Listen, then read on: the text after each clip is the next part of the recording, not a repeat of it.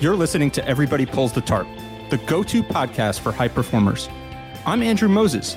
Each week, you'll hear my thought-provoking conversations with Olympians, pro athletes, CEOs, elite coaches, best-selling authors, and other high performers to uncover their secrets to success.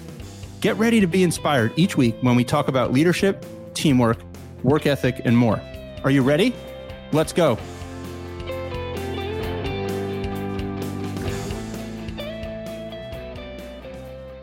Hi, everyone. This week, my guest is Mike Mills from REM. REM played their first show in 1980 at an abandoned church in Athens, Georgia. Over the next 3+ decades, the band released 15 albums, toured the world, and won multiple Grammy Awards. In 2007, REM was inducted into the Rock and Roll Hall of Fame and is widely considered one of the most successful and iconic bands of all time. I sat down with Mike just a few weeks ago to talk about his extraordinary career and explore some of the secrets behind REM's unprecedented success. As you'll hear in our conversation, the band's success is not the result of one single big break, but instead the product of many different factors and a gradual, incremental progress over the course of many, many years. We discussed REM's creative process, the core principles the band used to drive teamwork, the impact of the band's extraordinary work ethic, and so much more. Due to Mike's busy schedule, we recorded our conversation over the phone. The audio quality may sound a little bit different than other episodes of Everybody Pulls the Tarp, but this episode is still jam-packed with ideas, wisdom, and lessons from Mike that you don't want to miss. So, let's pull the tarp and get straight to REM's Mike Mills. Mike, I've heard you say that REM's success wasn't the result of any real big break, air quotes about the big break. It was really the result of a lot of gradual, incremental success. I'm curious, when you think about the success that you all had, what were some of the contributing factors that enabled you to have that gradual success over time? Well, I've always said, there are three things that it takes to be successful. And I think in the music world is talent, hard work, and luck. And we certainly had our share, I think, of all of that. We were very committed to what we were doing, and we just happened to all be good at it. And then we got some lucky breaks. You don't succeed without them. Bill and I meeting Ian Copeland back in Macon, Georgia, and Buck Williams when Bill worked at the Paragon Booking Agency. Meeting those two guys was a huge game changer for us. We didn't know it at the time. And then later meeting Bertus Downs, who became our advisor, and that was another huge break for us. So it's just, some people say you make your own luck, and that may be true, but really we just met really good people who really helped us along the way. How did you stay focused, in particular in those early days through the ups and downs? I would imagine there were quite a bit of moments where you felt like, hey, we got the hang of this. And then there's a fair amount of moments where you start to question, do we know what we're doing? Are we going to make it? How did you balance the ups and the downs? The key to that was realizing at some point fairly early on that this was probably our life's work, that this was the best thing we were ever going to be a part of. So at that point, certainly from my point of view, the commitment became everything. You did whatever you had to do to keep the thing working. You would sublimate your ego. You played through the pain. You played through the happiness. Whatever pitfalls you may encounter, you just try to remember that the band is the most important thing, and all this other stuff will fall by the wayside. Once you have that commitment and that serious, arrow pointing north all the time, kind of accomplish that really helps. Now, I'm curious, when you think about, again, all of that, it requires a lot of persistence, and it requires a lot of, driving through barriers and different hurdles.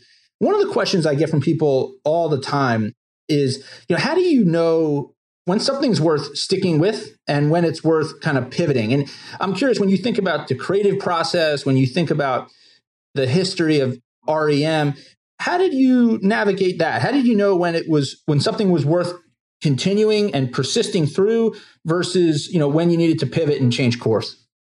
Well, it was not really an issue for us because there was nothing else any of us were really good at. So we all knew that this band was our thing. It was what we loved to do, and it's what we did well. But the other thing that we've always said, REM, we may not have known what we wanted to do, but we knew what we didn't want to do. So whenever, major decisions came up, it was usually pretty obvious that one of them was the wrong move.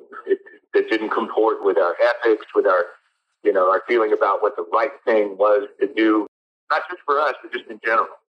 And, that viewpoint really helped us make a lot of those decisions. And like I said, once you make up your mind that this is the thing you want to do, everything else works within the confines. How did you all go about kind of identifying those core principles, those things that weren't going to be negotiable, weren't going to be things that you deviated from in terms of principles? Yes, there wasn't a whole lot that we said in the very beginning as far as boundaries, although we were pretty clear that for the most part we didn't want to open for other bands. That was certainly a very important thing for us, although we made exceptions to that in certain specific cases. For example, we did not mind opening for the English Beat or the Gang of Four because they were incredible bands and really fun to watch every night, and we learned a lot from playing with them. Or opening for them made us a better band. But a lot of those things, you just encounter them as you go along. Another early principle was, Peter's decision or Peter's insistence that we split the songwriting 4 ways. I was not necessarily in agreement with that, not because of the money, but because I wanted the credit if I wrote the song. And he said, well, I certainly understand that. He said, but the one thing that breaks the band up faster than anything else is one or two guys getting all the money. And he said, if we want to make this thing work, we need to share it equally. And he was absolutely right about that. And the other good part about that was that it worked out that way. We all did write the songs, or we all did contribute to the song. So it was really, it turned out to be a great decision, both in hindsight and foresight. I mean, there's no question that you guys had one of the most successful collaborations in anything over a 31 or so year period. I'm curious. I mean, you have that early discussion around dividing roles and responsibilities and some of those guiding principles. How did you stay in sync? Or I should say, did you stay in sync creatively, throughout the whole thing? And how did you get on the same sheet of music, no pun intended, when maybe there were instances where you weren't fully in sync as a band? It's, it's really a miracle that any band can last 35 years. It's, being married to one person is hard enough. Being married to 3 others is unimaginable. So we were very, very fortunate that we were all, we all started on the same page in a lot of issues that could cause trouble for the band. We were all on the same, more or less on the same place musically, in the sense of we were willing and able to try anything, and we knew what sounded bad, for the most part. Everyone was willing to compromise. We were all pretty much on the same page politically. We were all very willing to get out there and work our asses off.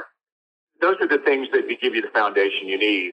And then as problems and disagreements come up, which they always do, everyone has to be willing to compromise. And if you're not, then that's where you run into no problem. Mike, one of the things I'm always curious to ask high performers is if they focus on the outputs, the inputs, or both. Like, in other words, did you just focus on waking up every single day and writing music, or focus on your performances, or did you really think about what the long range kind of output and the goals were, or were there not goals? It was just, let's get up every day and try to make things happen. We were not a goal-oriented band. That always, I know that some musicians are. They have their whole career charted out. Good for them, but that's not the way I would have wanted to do this, and that's not the way REM did it. We were trying to have fun. Let's really break it down. We wanted to do the one thing we were good at, which was play music and write songs and enjoy ourselves while we did it. It took a while before we realized that we could actually make a career out of it.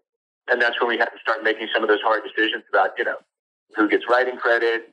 We were very fortunate. We had some good advisors that helped us set us up as a corporation. We were also, not to sound arrogant, but we were all pretty smart guys. We all recognized what the pitfalls would be and what the smart move was. Basically, so what you wanted to do was set up yourself in the best position to succeed, which is, take good advice, surround yourself with good people, do the necessary business things, as distasteful as they may have been. Nobody likes to think about being a corporation. But you have to set yourself up to protect your ability to continue to make music. And that was what we were fortunate to be able to do. We were smart enough to listen to good advice and fortunate enough to be able to find the people to give us that advice. How did you balance, like when you felt like you had creative momentum and positive momentum as a band and as performers versus, needing to take breaks creatively to give yourself, whether it was personal space or creative space? How did you reconcile all that? Well, we didn't really take any breaks for the first 10 years, basically. We made records and toured and enjoyed it. Part of the thrill of being in this band was writing songs. Peter and I decided early on that was one of our, without good songs, you got nothing. And so we worked really, really hard. As did Peter, and that's Bill and Michael, certainly. But just Peter and I were the ones sitting around with guitars all the time, trying to come up with ideas. And, once we were so focused on that and enjoyed it so much that, it wasn't really a hamster wheel or a merry-go-round. We just enjoyed the process. Yeah, sure, you get tired of it, you get worn out. There are times you go a little bit crazy or maybe even a lot crazy, but we just enjoyed what we did so much that we didn't really focus on taking a break until, after about 10 years of doing it, 8 years of doing it.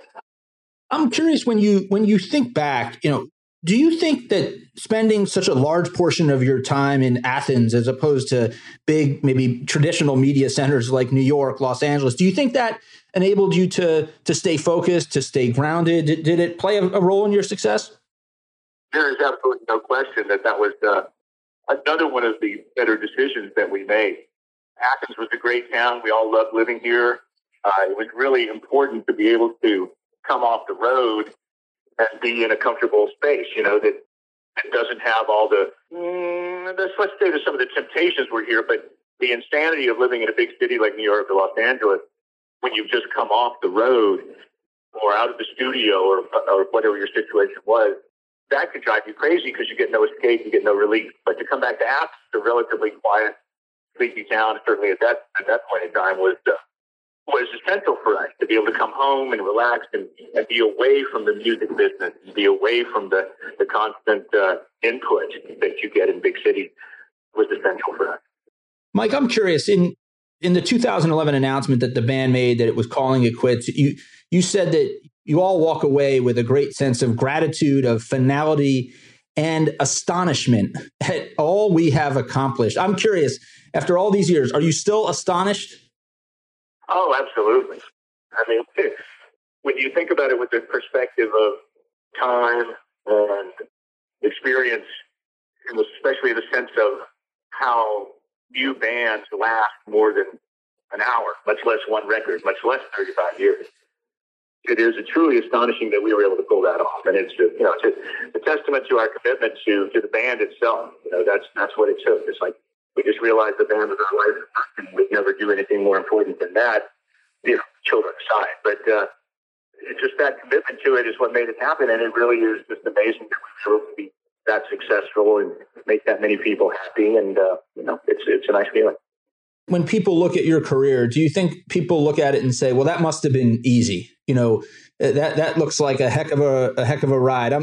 Does that bother you at all when people just assume things were just super easy and glamorous when we know there's a ton of gritty, unglamorous things that go on behind the scenes?